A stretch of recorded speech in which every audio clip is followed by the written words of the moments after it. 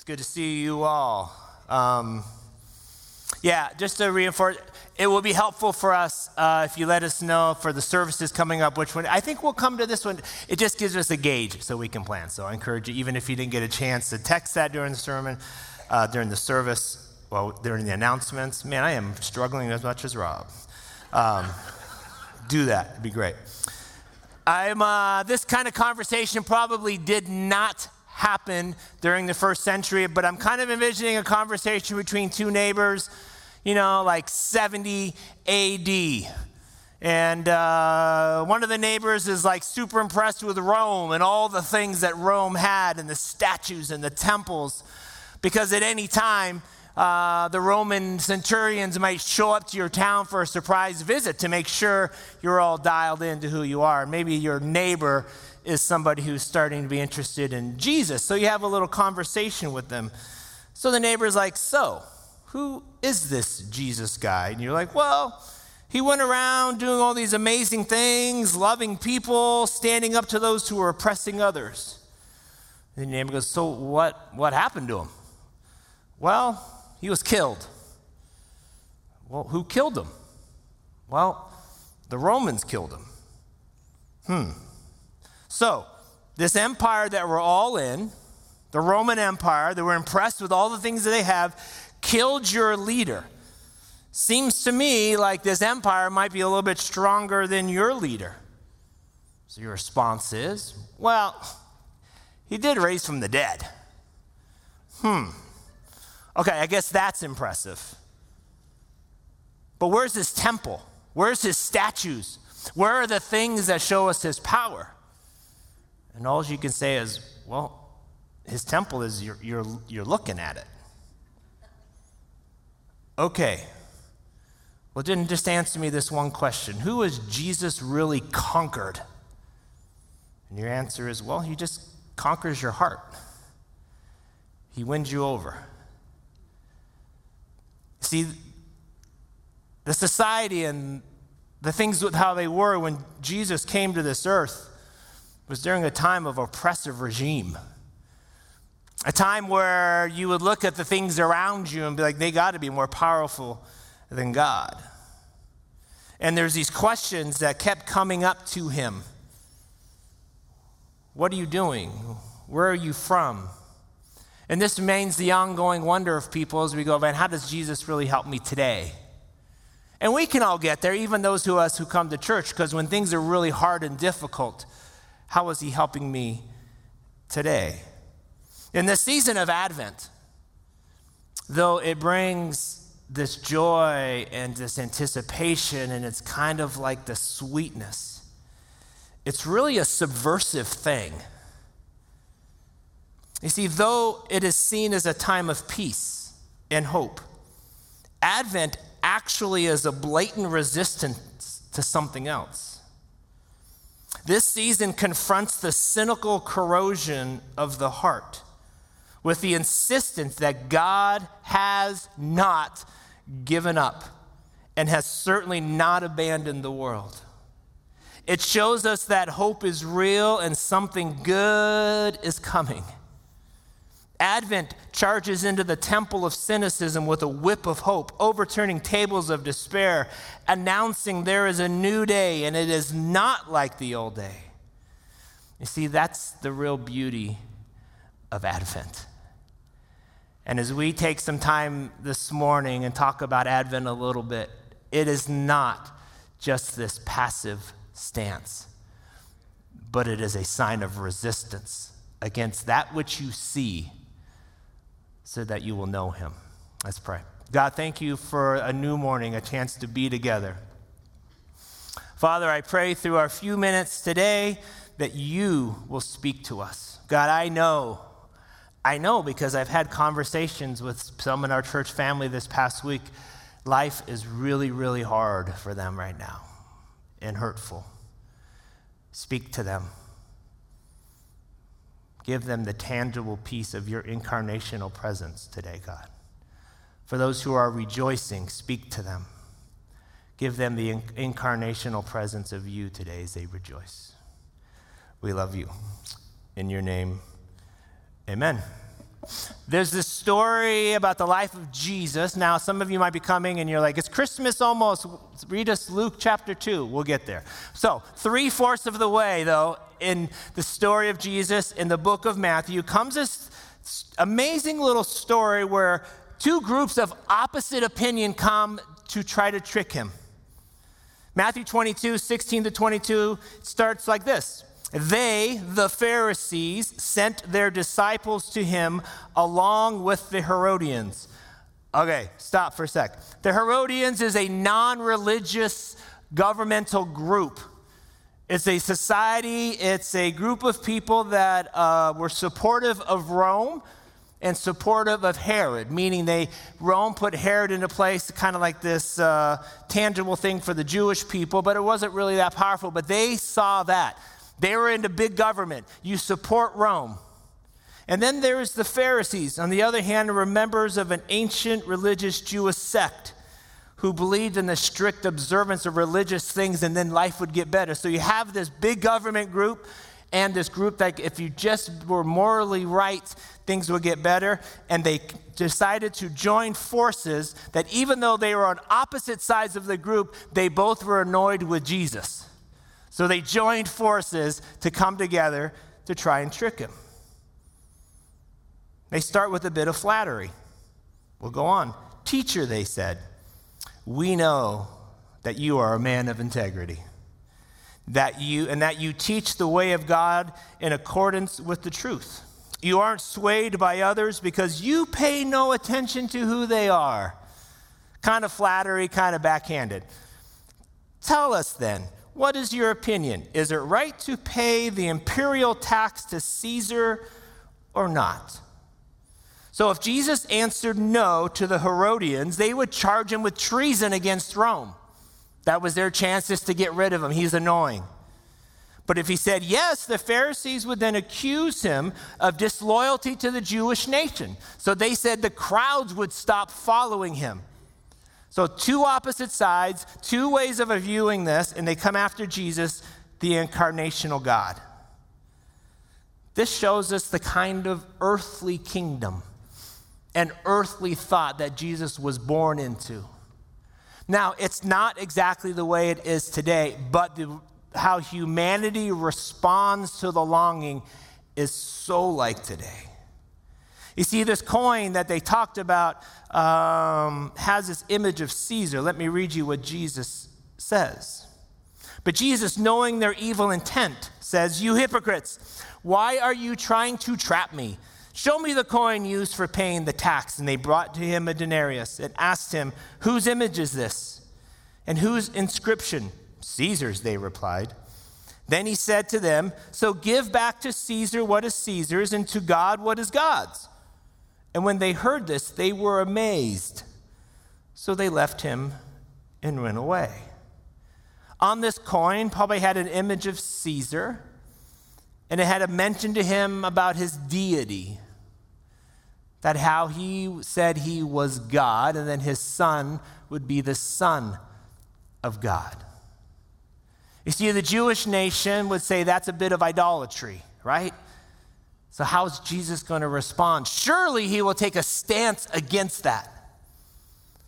And once again, they were like, will you pay the imperial tax? So whose side are you on?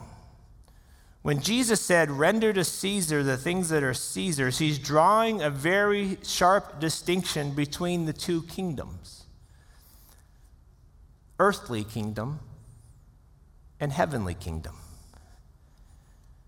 You see, Jesus is saying, currently there's a kingdom in this world, and Caesar holds power with it. But there's a place that I come from, that I'm the king of that. And everywhere you look, there was like strong physical evidence of this earthly kingdom, and it just seemed like we can never get ahead. And then Jesus shows up, and he's talking about where he's from. You see, where would you stick Jesus? They didn't have a category for him.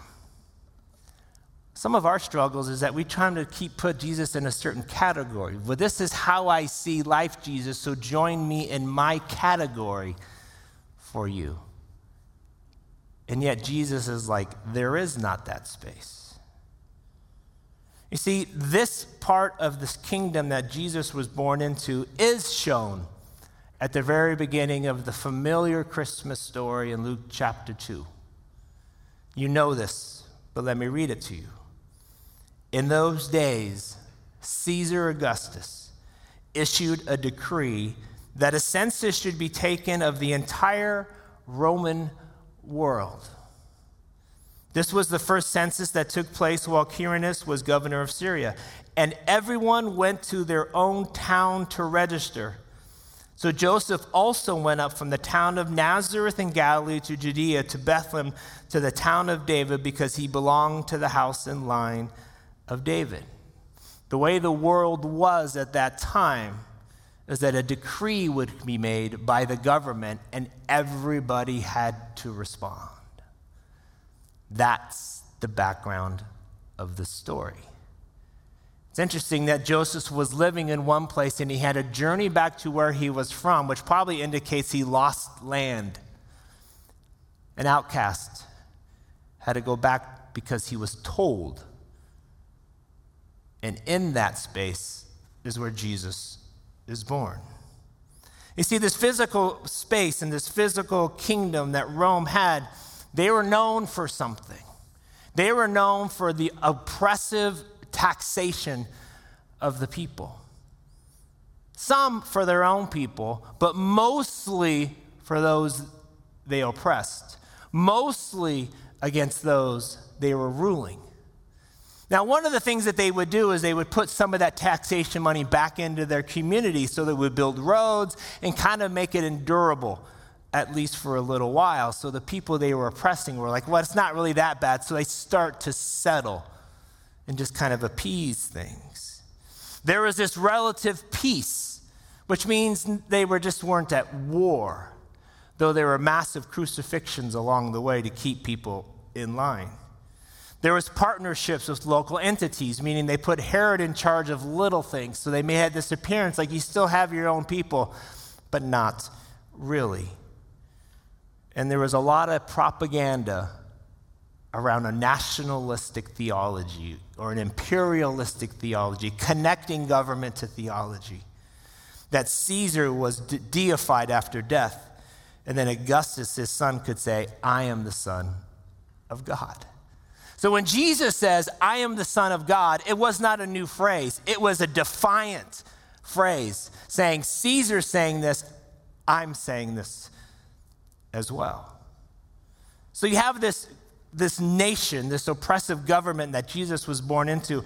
And then you have this other group of religious people, because when there's a longing inside of us, we either try to overcome that longing with more control, human domination, or we kind of create something else where it's a self-protection. And there is a group of people who, after the Old Testament had ended, and it's kind of this 400 years before Jesus, where they started to create this religious response. And you may know about this. One is a group of Pharisees that started this. If we just do a little bit extra, God will respond to this. So they made extra laws. And there's this group called the Essenes that withdrew in the work systems of the Pharisees. They kind of like monks. And there was another group of Sadducees and priests, the official teachers of the law, and they depended on the favor of Rome, though, to keep them. So it's kind of like a state church kind of feeling, like we're still going to have you be in charge of us. And then there was these zealots. Man, the zealots were like, we don't care. We don't care. They had not an organization, but a subculture. They were loyal, but they resisted pagan culture. Simon the Zealot was one of the disciples. But there's these groups of religious existence that in their longing created their own systems.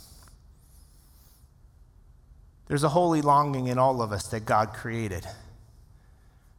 And we try to respond to that longing either through dominance and control or some kind of subculture of religion that protects us. But Jesus steps in And he's like, neither. That kind of blows our mind if you let it, because so often we pull Jesus into ours. Because each of these created cultures that even though they were oppressed, they started oppressing others. Where would you put Jesus? In the mindset of today and the things that we pursue to feed that longing inside of us, where would you put Jesus? See, like so many of us, they saw everything through the lens that of their own opinion, their short life experiences. They had these questions that kept challenging Jesus. Where are you from and where are you going? In today's words, we were like, where are you from and what are you going to do with your life? Right? That's what they saw this middle ground guy as, and they just were convinced it was going to wear out. The questions got more intense, moving from curiosity to challenge to indictment to who do you think you are? Don't you know what's going on around you? This is not helpful. Can't you just go with what's accepted? We see these responses to Jesus sitting in the middle ground throughout Scripture. Even at the very beginning, when he starts to call some of his disciples, we see things like this. In John 1, we have found him, of whom Moses in the law and also the prophets wrote, Jesus of Nazareth, the son of Joseph. But Nathanael said, can anything good come out of Nazareth? Like this can't be something. John 7, at that point, some of the people of Jerusalem began to ask, isn't this the man they're trying to kill? Here he is speaking publicly, and they're not saying a word to him, but have the authorities really conclude that he is the Messiah? But we know where this man is from, and when the Messiah comes, no one will know who he's from. This can't be something. Today's day and age, we would say, are you telling me that all these other people who believe what they want to believe are wrong because this man is right? It's the same question. And when Jesus does answer these kinds of questions, he says things like this: I am the light of the world. Whoever follows me will never walk in darkness, but will have the light of life. The Pharisees challenged him, here you are, appearing as your own witness. Your testimony is not valid. Jesus answered, even if I testify on my own behalf, my testimony is valid. For I know where I come from and where I am going. But you have no idea where I came from or where I'm going.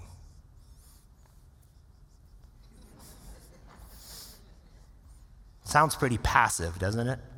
Not a chance. Jesus is subversive. Jesus looks and says, I'm not going to stoop to the level of your conversation, though I love you. Let me pull this up. You want to know what I'm doing with my life? I'm bringing light into the world.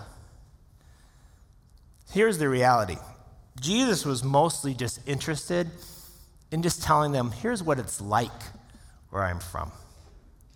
You see, when we squeeze the way of Jesus into and under any current kingdom's morality and norms, we're settling for this temporary relief of human acceptance over an eternal spirituality of thriving freedom.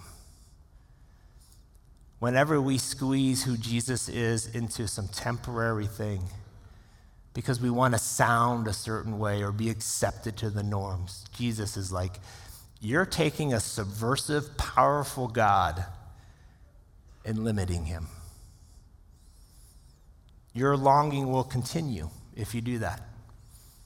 It just will. When you look for the solution of in a system or a thought or belief or human organization, that longing will continue. But here's what this beautiful man, this beautiful God, this incarnational God continues to say. Let me tell you what it's like where I'm from. He does this in stories, but he also does this in his actions. He tells us one story about how the posture of people, how where he's from responds. There's a story, Luke chapter 18. Two men went up to the temple to pray. One a Pharisee and the other a tax collector. The Pharisee, standing by himself, prayed, "God, I thank you that I am not like the other men, the extortioners, unjust, adulterers, or even like this tax collector. I fast twice a week. I give tithes of all that I get," but the tax collector, standing afar off, would not even lift up his eyes to heaven, but beat his breast, saying, "God, be merciful to me, a sinner." And Jesus says, "I tell you, this man went down to his house justified rather than the other." What Jesus is saying, where I am from, the dominant culture of the Pharisees was upstaged by the outcast. That's what it's like where I am from. In regards to healing people, in Luke chapter 5, but they could not find a way to take him in because of so many people. They made a hole in the roof over where Jesus stood. Then they let the bed down with the sick man on it before Jesus, and when Jesus saw their faith, he said to the man, "Friend, your sins are forgiven." What Jesus is saying is, where I am from, the dominant culture, the physical need was upstaged by the heart need, reconciliation with God. Forgiveness happened before physical. You see, that's what matters where Jesus is from. And in the midst of these cynical statements and questions, Jesus starts to declare these kinds of things. John 8, "I know where I came from and I know where I'm going." In John 16, "These things I have spoken to you, that in me you may have peace. In this world you have tribulation, but take courage. I have overcome the world." Then, after Jesus accomplishes what he came to do, he emphasizes something over and over and over, and I want you to hear this. You now have a new position with God. The end result of me coming and doing what I came to do, the reason we even long for Advent, the reason that this is a subversive push against the things of this world, is that you now have a new position with God. Your longing has met peace. And this isn't just peace, the emptiness of things that you worry about, but a new position with God. Listen to this. At the empty tomb. Now I know some of you are like, "That's Easter." Well, you're invited back to come to Easter as well. At the empty tomb, Jesus is risen. He's sitting there. Jesus said to her, "Woman, why are you weeping? Whom are you seeking?" What Jesus is saying is, your tears are coming from a place of loss. What I have done with my life fills that place of longing. Scene number 2, the disciples are hiding. They're behind locked doors after Jesus had risen from the dead, hiding from the oppressors. Jesus shows up. Walk through the wall, John 20. Jesus came and stood among them. I mean, this is just all of a sudden, he's like, "Hello," and said to them, "Peace be with you." This isn't just a greeting. This isn't just a personal opinion, but a new reality. Peace has now filled the longing. The longing that was there when the Roman people were oppressing. The longing that was there when religious societies were formed to gain their own control. And he keeps saying this over and over after the resurrection. John 20, Jesus said to them again, "Peace be with you." John 20:26, Jesus came and stood among them and said, "Peace be with you." You see, in the face of this oppressive, dominant culture that has challenged his validity with, "Where are you from? What are you going to do with your life? Who do you think you are? Jesus always maintained this purpose. Peace I leave with you. My peace I give you. I do not give to you as the world gives. Do not let your hearts be troubled and do not be afraid. In a world, my friends, today of skyrocketing anxiety, Jesus gives this message. So how do we experience this? Let's just get down to the nuts and bolts. Like, I know I see the songs about peace. I say have peace, but it's so hard to hold on. Some of you may know that I've been blessed to have a ministry in Rwanda where I've gone 5 or 6 times, and I'm hoping to go in a couple of months again. And my daughter Anna often travels with me, and they often don't know what hit them when Anna shows up. Anna showed up last time, and they wanted her to do children's ministry, so like 85 kids showed up, and it was Anna and the interpreter. Oh no, by day 3, there was 450 kids and Anna and the interpreter. And I walked in, I'm like, you okay, Anna? She goes, what am I gonna do? So she blew up some beach balls and she's like, knock yourself out. But we do a lot of things there, and one of the things that I do a lot of training and talking to pastors and but they always like to do these festivals where it's like an outdoor sharing of the gospel, like a crusade outside, an evangelistic time. They set me up in this village, and I know I've told this story in the past, but it just is so tangible to this experiencing real peace. This was, where they set me up to speak was literally in the middle of a road. And like motorcycles would drive by as I'm speaking, and like there was people on one side of the road and the other side of the road. If you don't believe me, Lisa has seen pictures. It's what really happened. And they don't really know how to run a sound system. I think everything is blown, so it's like red level distorted, and they have all these choirs sing, and they're doing their best, but you wouldn't really buy the album. And there's this moment where the sound was just so blown and bad. I put my arm around my daughter. I'm like, some speakers get some of the best bands in the world before they speak. This is what your dad gets. She's like, I'd have it no other way. I'm like, well, I could think of a few other ways, but whatever. So I'd go and I just would preach. And my friend Bracious, who's a pastor, would interpret for me. And then after one of the nights, a bunch of people came forward to accept Jesus. And we got in the van to leave, and my friend Bracious was just bubbling inside. He's like, Pastor Dale, you know what happened tonight? And I'm like, I don't know. I was in the middle of a road talking about Jesus. He's like, there's a man who came forward. Let me tell you his story. You see, this man grew up in this village. And we were like in the middle of Rwanda, in the middle of, this small little village, very remote. This man grew up in this village, and he was known by everybody, and he actually got kind of a scholarship to go to college, and he got educated, one of the very few in the whole village to get an education. He then got a job with the mayor, which was a big deal, and people revered him and loved him. All of a sudden, this man had more money than he should have had. Turns out that this man found a way of embezzling money from the government.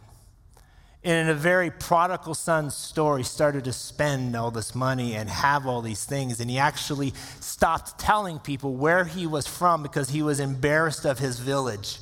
And he would look down upon them because he had all of this stuff and he was embarrassed, and he wouldn't come back nor help, and spoke poorly of them. Well, he got caught. Found out that he was stealing money, and he got fired. So he lived homeless on the streets because he didn't feel like he could come home. So finally he came home to his village in shame, and he lived with his mother. That man came forward tonight to receive Jesus. I was blessed. I was excited. I've seen people come to know Jesus. It's always amazing to me that I could talk about Jesus and people's eternity is then changed. That's mind-blowing to me. That was nothing compared to what happened the next day at church. The next day at church, once we had finished the third hour of the service, one time I spoke in Rwanda, and they were like, "That was really good, do another one."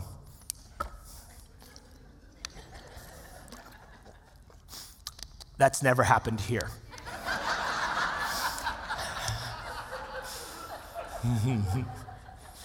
Just saying. I don't want it to either. I was really tired. My pastor friend Bracious talks for a while, and all of a sudden, this man came up. It was a man who gave his life to Jesus. And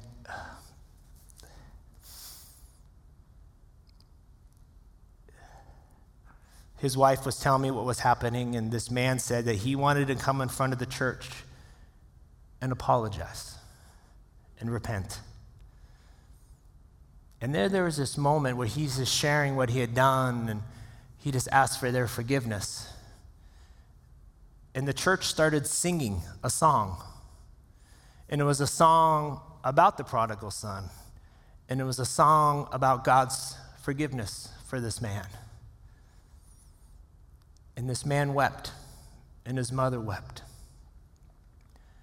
And then the elders of the church, one by one, came up to this man, and they hugged, and they would go forehead to forehead, which was a sign after the genocide that we are at peace. It is a sign that the opposing tribes that were killing each other would do as a sign of peace. They came to this man and put head to head. They said, "We love you. You are now one of us." I had never seen that before. I'd never seen such a tangible sign in a church or anywhere where a man said, "I have given my life to Jesus, I was wrong," and people reached out and physically pulled him in. They took an offering that day of people who have nothing to give to this man who had even less. He was experiencing in that moment heaven on earth.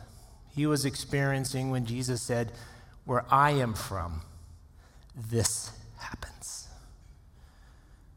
He saw the tears of his mother. He felt the embrace of the people welcoming him in.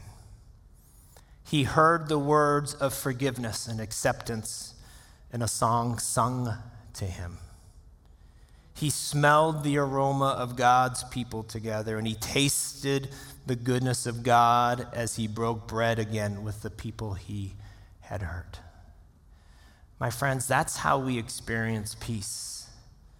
It's the incarnational followers of Jesus giving peace to one another for what Jesus has done for them. So I guess my point in all of this, when a longing or a burden shows back up in you or upon you, this season can still be a joyful, hopeful, and a peace-filled time. When I value you by looking in your eyes. When I care for you by opening up my arms and opening up my hands. And when I bring healing to you by speaking words of joy, of hope, and peace towards you. See, this is how I direct the fire of God that's created in me towards you. And that's how you direct the fire of God that he created in you back to me. Because Jesus says, "Where I am from, my followers have become my body."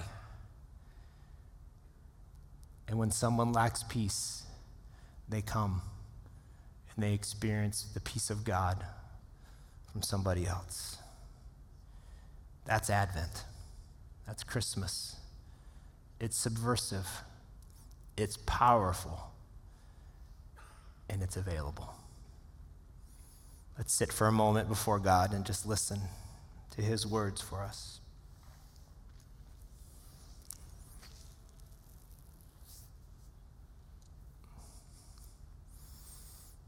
We have a time before at 9:15. Anyone's invited, but we take some time just to pray. And there's a group maybe of 20 people here this morning, and we opened our hearts to God, and we said, God, what do you have to say? Some of the things that God was revealing to people about today is that there are some coming today that know God, but they don't really know how to experience him. If that's you, I think God was talking about you. He knows you, he sees you, and he wants you to feel his peace today. Others were saying that God has called us to be lights. We lit up the tree, but we're called to be a light to this area. For some of you, God's talking to you and saying, man, look at people in the eyes. Open your hands to them, whoever they are.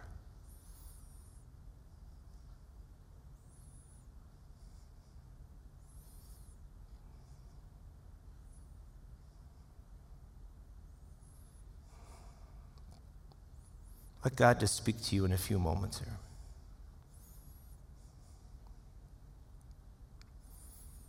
Father, we love you.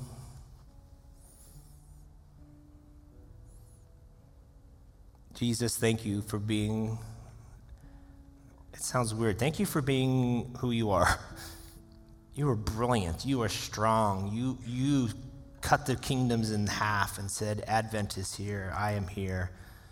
I am above and beyond these things. And yet you draw us in. I pray that we are a people who are willing to go forehead to forehead, eye to eye, arm in arm, so that no one ever leaves here not knowing and experiencing your peace that you give us, Father. Jesus, thank you for accepting the praises of your people. Jesus, we declare that you are Lord of all, that the kingdoms of this earth, man, they seem powerful in front of us, but they are nothing compared to where you are from. A place of forgiveness and love and elevating those who are oppressed, those who are downtrodden, those who have been disregarded. Those are the ones that you say, blessed are you. I pray that we will continue to look at each other in the eyes and open our hands and hearts to each other so that your peace would be experienced by your people because of our love for one another. We love you. In your name, amen. Let's just praise God together for a few moments. Amen. Amen, amen, amen, amen. I'm telling you, me and that dog got it going on. God bless you guys. My hope, a few weeks ago, I talked about how the church is supposed to be a slice of heaven here on earth. My prayer is that when you come, you're able to experience the peace of God from his Spirit, from each other as well. So may God bless you. May his peace reign wild within you.